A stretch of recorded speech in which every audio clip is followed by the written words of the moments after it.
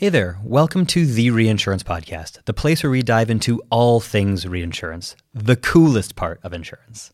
We're your hosts, Jared and Ben, a couple of ex-practitioners who loved the industry so much we founded Superseed to tackle some of its biggest headaches. And we're here to share our insights and stories with expert guests as we uncover what's really going on in the industry. Welcome to the show, Nick Hoadley, who is the CEO of Insurance Search, and not just that, but another podcast host. Yeah. So Nick, tell us about your podcast as well and how you have managing that alongside Insurance Search. Well, as you know, it's very difficult to run a podcast and a business at the same time. So feel your pain there. But, yeah, great. Well, thanks first of all for having me on the show. Big fan of the Reinsurance Podcast. Really like what you guys are doing. As an industry, I think it's great just to share as much as we can, a lot of information. So yeah, keep up the good work. So Insurance Search, we help insurance businesses grow, increase their productivity, increase their performance through executive search, through human capital consultancy, through market intelligence studies. And we work predominantly in the US, actually. So a lot of our work's in the US, a lot of our work's international, Bermuda, APAC region. But we're actually based here in London. So, how did you get started in the U.S. market from a London footprint? That's a great question. Just response to the market demand, I guess. Absolutely. So very much like reinsurance, big global market, the insurance world.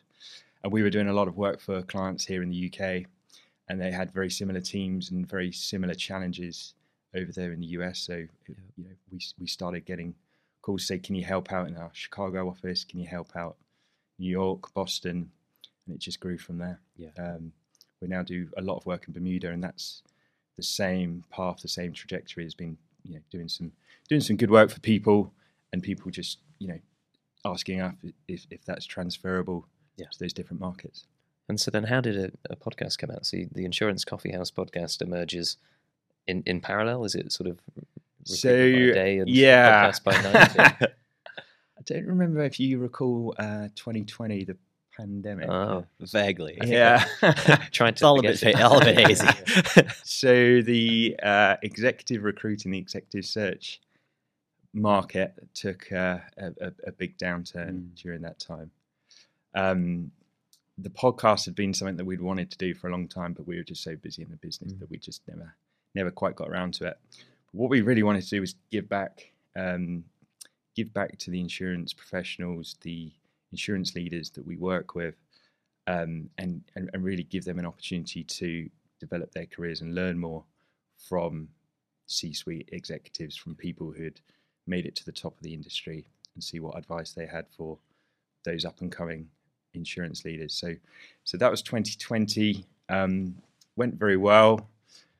We had a lot of great feedback, and we really developed the podcast from there. So we had the first season was a global insurance season, where navigating the travails of corporate life at a big global insurance businesses.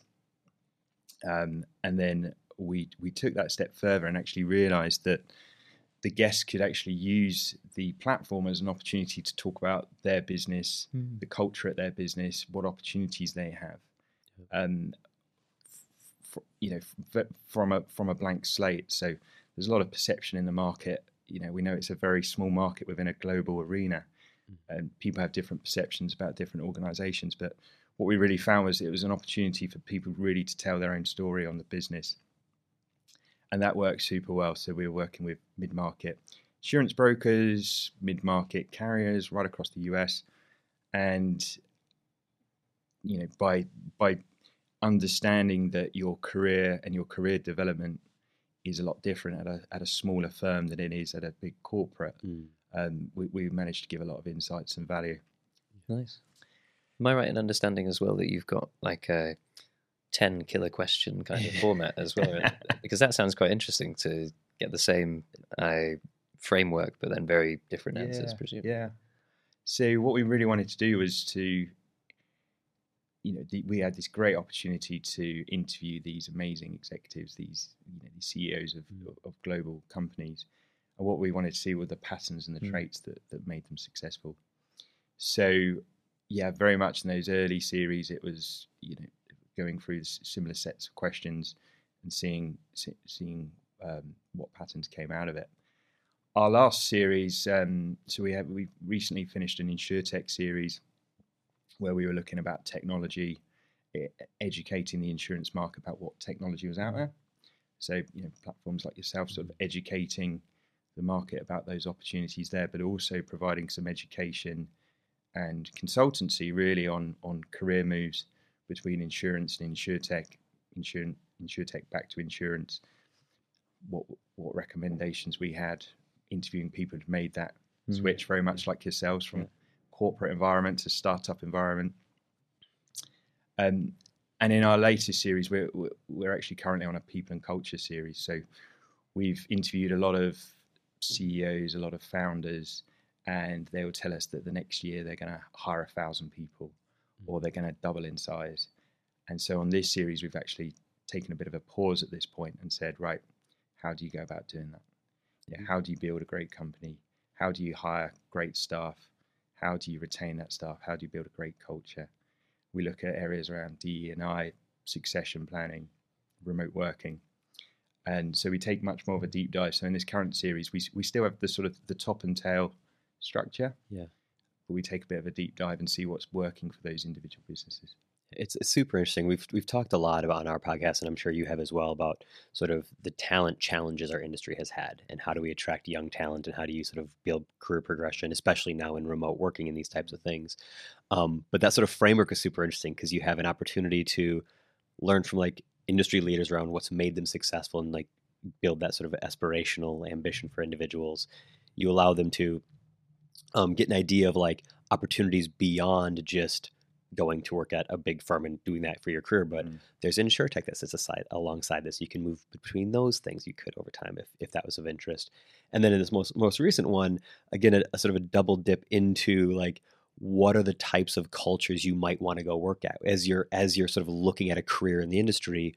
What are the things that inspire you and excite you? And you use that to kind of curate where you might want to go work as well, because cultures are different for different reasons, and you want some align more for certain individuals than with others. So it's like a fascinating journey that a listener would sort of go through listening through the sort of library of your episodes. Yeah, absolutely. And I think the point about the culture is a great one. And the biggest feedback that I get from my guests is, this is the culture, this is what we're building. If the talent like that, the talent are bought into that, fantastic. But if they're not, that's fine. And there's other opportunities in the market. We work with very fast-growing insurtechs, and we also work with deeply rooted insurance mutuals.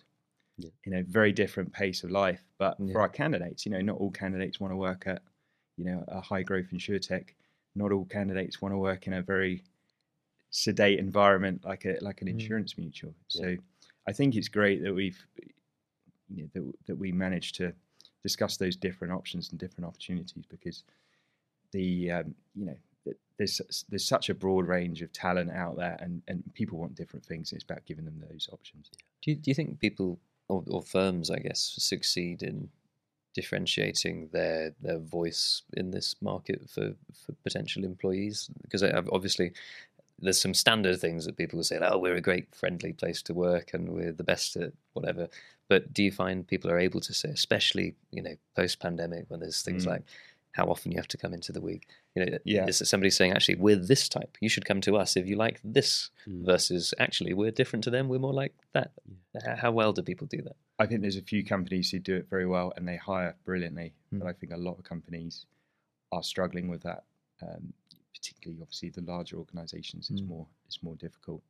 But I think that clarity is what certainly the generation of talent coming through now want. Is what they expect. They want to know what type of business they're joining. But I think if you look across the industry, and obviously I keep a very close eye on it, until I interview some people or until they become a client of us as a firm, I've actually I don't have a particular perception about them one way or the other. So I think there's a lot more that can be done about that. Yeah. And are there particular issues that are coming out more and more? I know we talked about remote working already, but we probably should talk about that a bit more. But ESG, for example, are people looking to work for firms that are seen as good actors, or are people looking for firms that are more techy, or how do you see that playing out at the moment? It is different for the individual, for sure.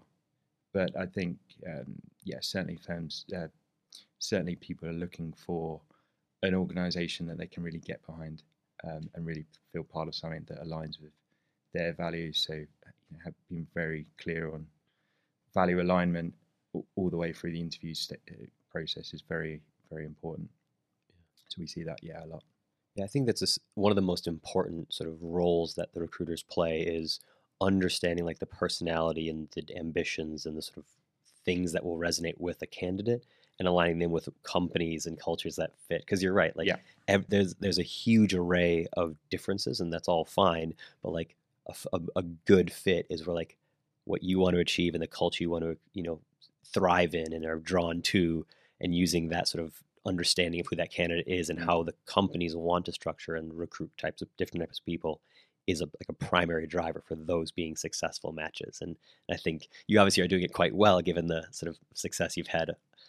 Yeah, well, I think that's the key to it. I mean, we work with, some global corporations, and then we work with some mid-market players. One of the searches we've conducted recently is for a 30-man specialty insurance carrier in Tennessee. So very, very niche. Yeah. But clearly a firm like that's looking for people who are entrepreneurial, people who are going to really drive the business forward.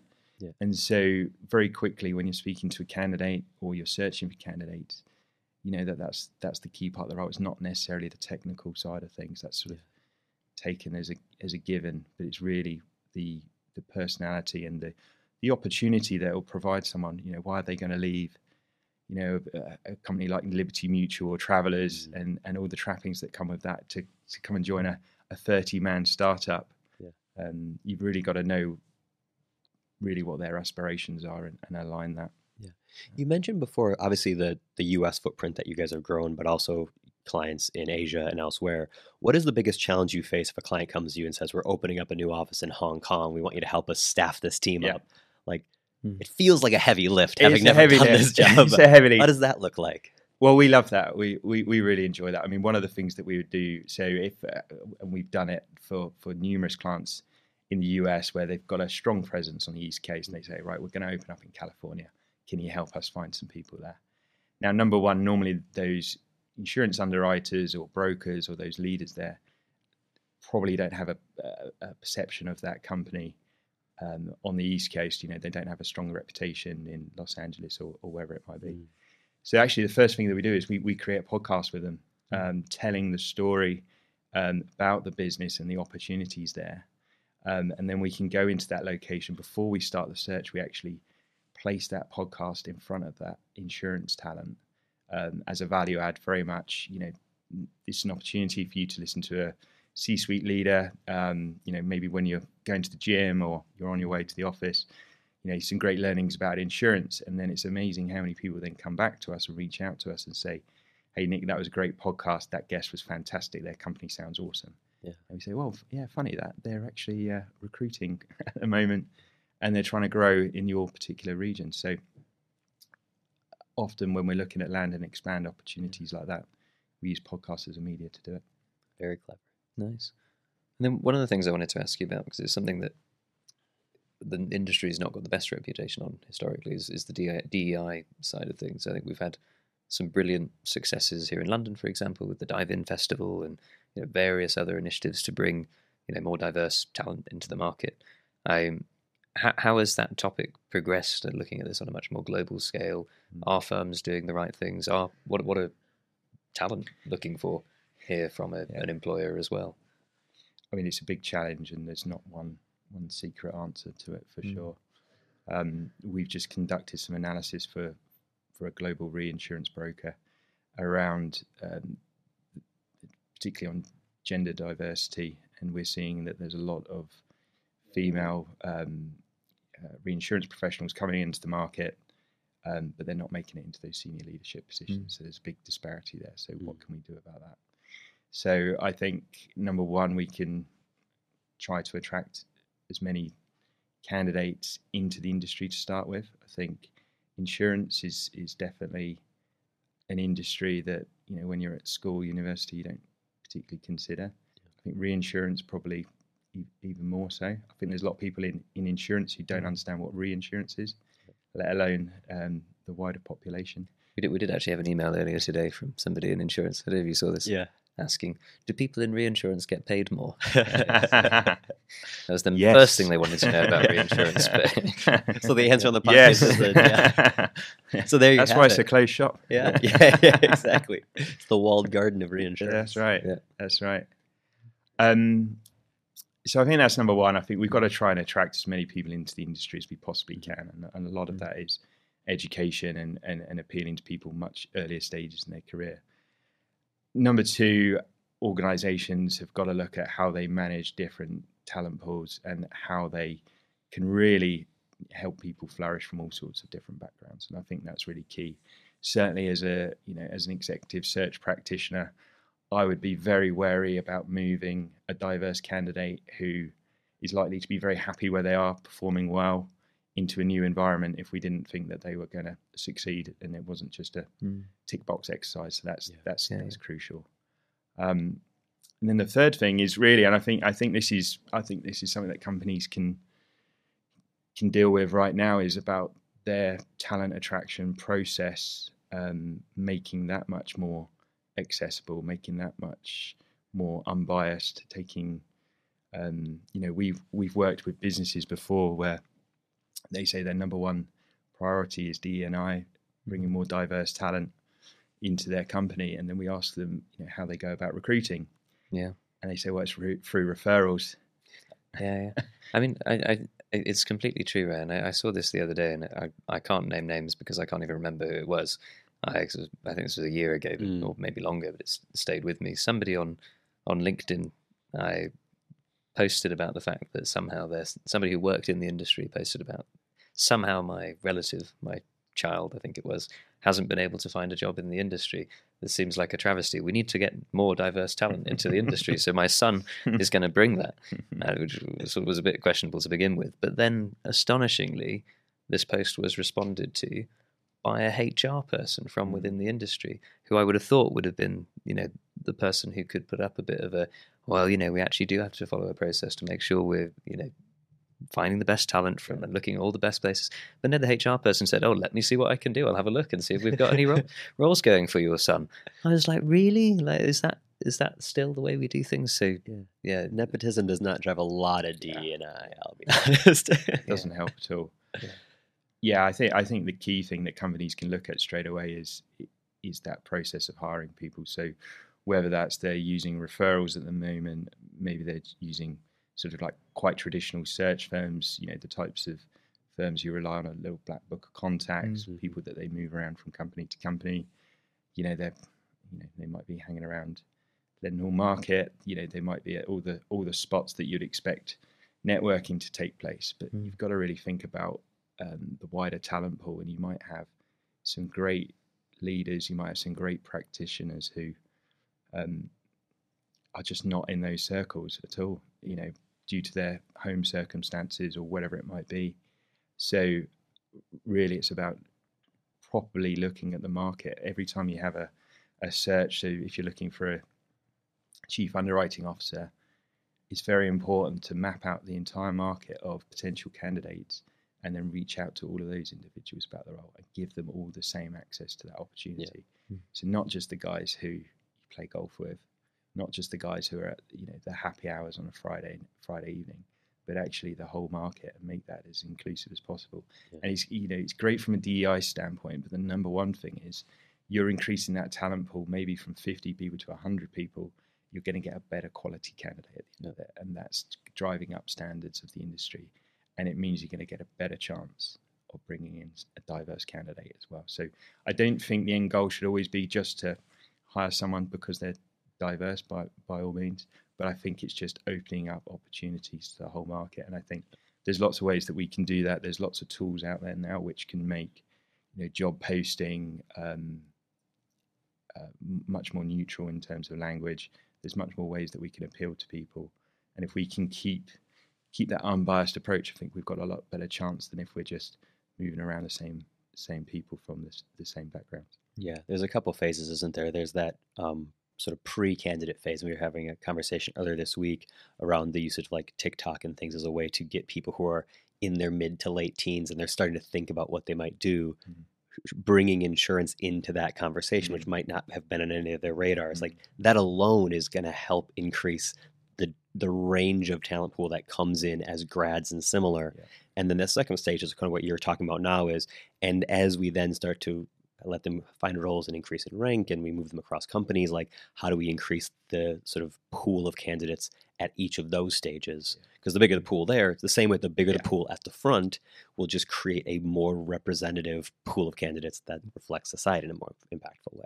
Yeah, more representative and just a better quality outcome. Yeah. I think for any company, when they're recruiting, if you're interviewing 10 candidates, you can be so much more thorough in your recruiting than if you've got one or two candidates that someone's referred to you or might have worked with previously. Yeah. I think there's a lot of challenges that we have as an industry around that. And you might be hiring, you might think it's a safe bet because it's a referral, but that person might be a 7 out of 10, a steady player. But if you really want to drive the growth in the business, you want to see what else is out there. Yeah. You could hire someone with a lot more skills and capabilities. Yeah. Well, as an employer, just on that, I think you should want it to be a hard process. You should want to be like 4 candidates that you really like. And you're trying to like battle internally, like which one of the it shouldn't be like of the 2, this one's not as bad as the other, and off you go. Right? Yeah. You should kind of lean into that being a tough decision at the end because the pool is broad enough and the quality that comes to the top is sufficiently high. I mean, further challenges in reinsurance, obviously, is the size of the deals at place, and if someone leaves an organisation, generally you need to fill that position pretty quickly. There's large stakes involved. Yeah. But we do look at the analysis around hiring quickly, and again, that can have a negative effect on gender diversity for sure. So having a process which is thorough, moves with speed, but is not moving too quickly that you're just appointing someone because they're available or because they're known. Yeah. Really scanning the market, making sure you've got the best person. Yeah. And you mentioned skills and capabilities.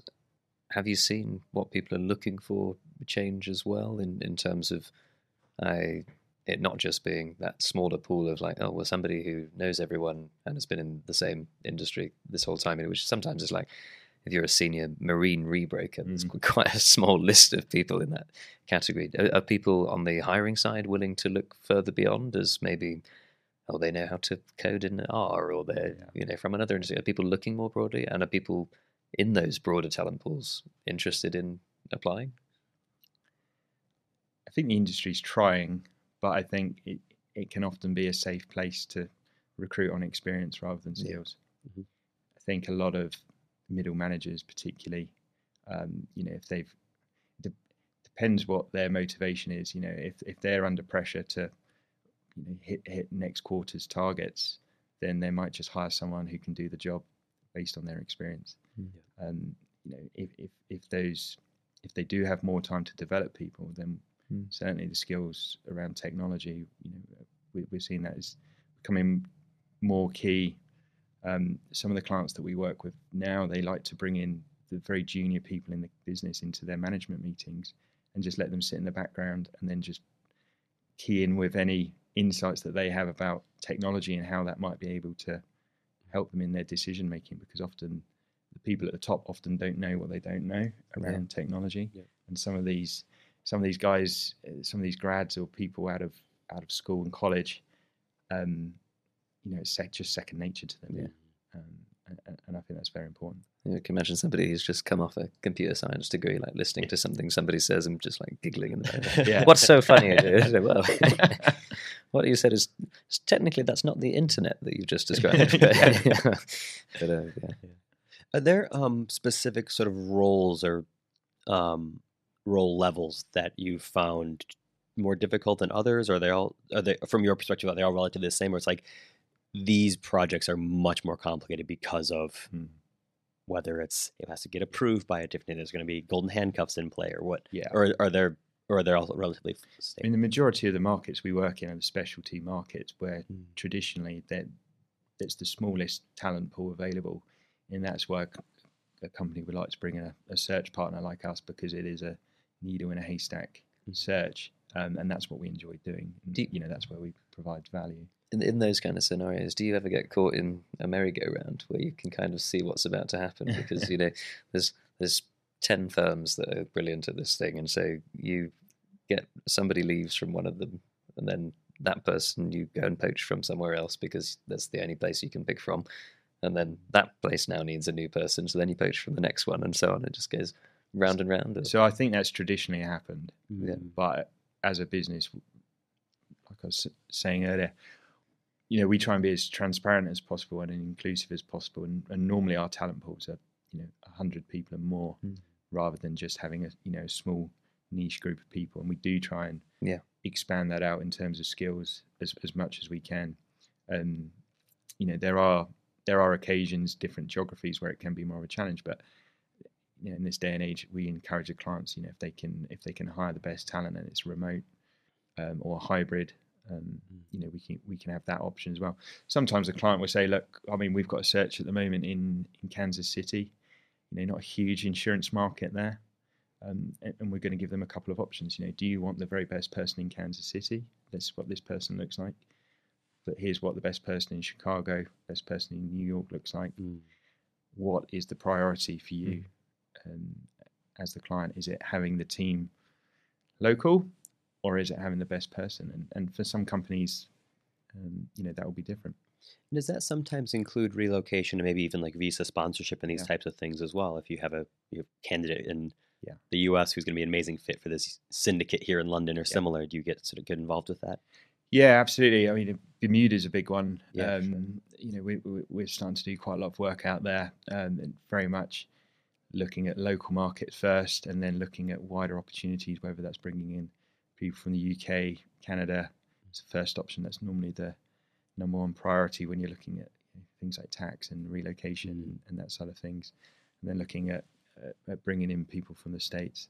So, the world is becoming more, we're becoming more closely connected. And so, there are opportunities for people, to be working in North America, but being based in London, and vice versa. Yeah. Do you ever, I'm always curious about this with Bermuda in particular, given its relatively small population size and need for external jobs. In affinity to the podcast. And the fact that there's a very large fan base of the podcast there. But in those kind of scenarios where, let's say, you help somebody relocate, senior underwriter moves to Bermuda, and then they're like, but what will my husband do? For example, is there then a parallel search process that goes on to see if there's an opportunity for like a family member to become whatever they do normally back home? Yeah. And that's often the biggest challenge and the most important issue, is to make sure that the partner's happy with the move and the opportunity. If one person's being sponsored in to an organisation, if they don't happen to work in insurance and reinsurance in somewhere like Bermuda, then the career opportunities are quite limited for the partner. So that's crucial. Speaking to some of our clients, the biggest reason that it doesn't work out is 12 months, 18 months is, well, my partner just couldn't end up getting a job, or my partner just couldn't get a good feel for the place. So that is really key. But I think that's a great idea, though. If you can help get them a job as well, that would make things a lot easier. But a market like Bermuda is pretty tough. Obviously, depending on the background that the partner has, it'd be quite difficult. But it's kind of an anomaly as well in like global job markets. One that's almost entirely a single sector. It doesn't really exist anywhere else in the world, I don't think, with the same density of singular industry, mono industrial. And that is, let's be honest, the reason why this podcast is so popular, right? I think exactly. A large reinsurer is the island's largest employer. I don't think there's anywhere else, maybe a few cities in Europe where a reinsurer is the largest employer. But otherwise, so I imagine you get mobbed when you go to Hamilton and walk. Oh, it's like the Beatles coming up. Yeah, when you walk down Front Street. Yeah, it's ridiculous. Hey, the podcast guys are here. Yeah, exactly. Besides reinsurance, what is the other sort of your favorite sector? Is it the specialty stuff? Is it the big agency stuff? Is it taking people internationally as they're beginning to grow? Like, what is this thing that like the clients that you're most excited by because they're doing a thing that you're really keen on helping them grow with? Yeah, so I mean, I love the specialty markets because you are really providing a lot of value to your client because they are really finding it hard to bring in top talent. So yeah, number one. Some recent search we've done. We've recently placed COO and a CTO for an amazing insurtech in New York. Being, working that sort of level with candidates who are going to have a huge impact on those companies is very exciting. It's very interesting. We get to learn a lot. I mean, as part of being a search practitioner, but also, running the business insurance search, it's always about learning from the people that you're working with or interviewing on a podcast. So, a great opportunity to speak to some of the best business leaders, let alone insurance leaders in the world. I just find it fascinating. Yeah. You sometimes forget how human everyone is, don't you? Yeah. Get to have a nice chat with them. They've got hobbies and lives outside of being... Especially in insurance, right? Yeah. People are just... I mean, some of the guys that we recruited into our firm, they had different backgrounds in executive search. They've moved from some other industries, particularly some of the technology markets, and they're always blown away about how friendly people are in insurance and how approachable they are. And I think that's something that we never want to take away from the industry. Yeah, we're fortunate as well on this podcast. We get a number of sort of high-profile guests that come on and just have very candid conversations. The format obviously is just very conversational, and some of them are very uncomfortable with that initially because they're used to saying, "Here's the pre-prepared questions you're going to answer," etc.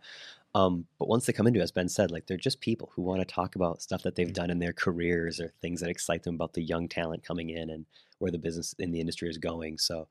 It's always quite fun to have those conversations on a more candid kind of structure. And it's just a great opportunity to share that with the wider world. I know on our podcast, our first series, we were asking our guests what their biggest failure was in business, and asking them that as the CEO of a major corporation. Obviously, it was quite uncomfortable, but the guard then comes down, and they open up more, and you really see them as people, and that's great to share. I think with the wider market, because often people think that the C-suite are in ivory towers and they're not in touch, but I think it's great to see that we're all going through the same challenges. They've got a life outside of work as well, outside of reinsurance, outside of the insurance industry, and it's great to see. It's great to tell the story. Yeah, very cool. Oh, well, fabulous having you on the show, Nick. It's been a real pleasure diving into the world of recruitment, and we'll be sure to listen into a number of your episodes on Insurance Coffee House podcast. We're excited for that one. Yeah, and we have a huge audience of ours is people coming into the industry and using us to sort of get up to speed. So if you're in that category, please click the show notes, find Nick's podcast as well, because there's a ton of great content there to help you explore the industry, get tucked in, and sort of see what your next role might look like. So thank you again for your time. This has been an excellent conversation. Thank you. It's been an absolute pleasure. And we'll see you in a few years, I'm sure, as the podcast continues to grow. Absolutely. When we need to establish the Bermuda team. That's it. Yeah, exactly. Be cool. Perfect. Thanks, everybody.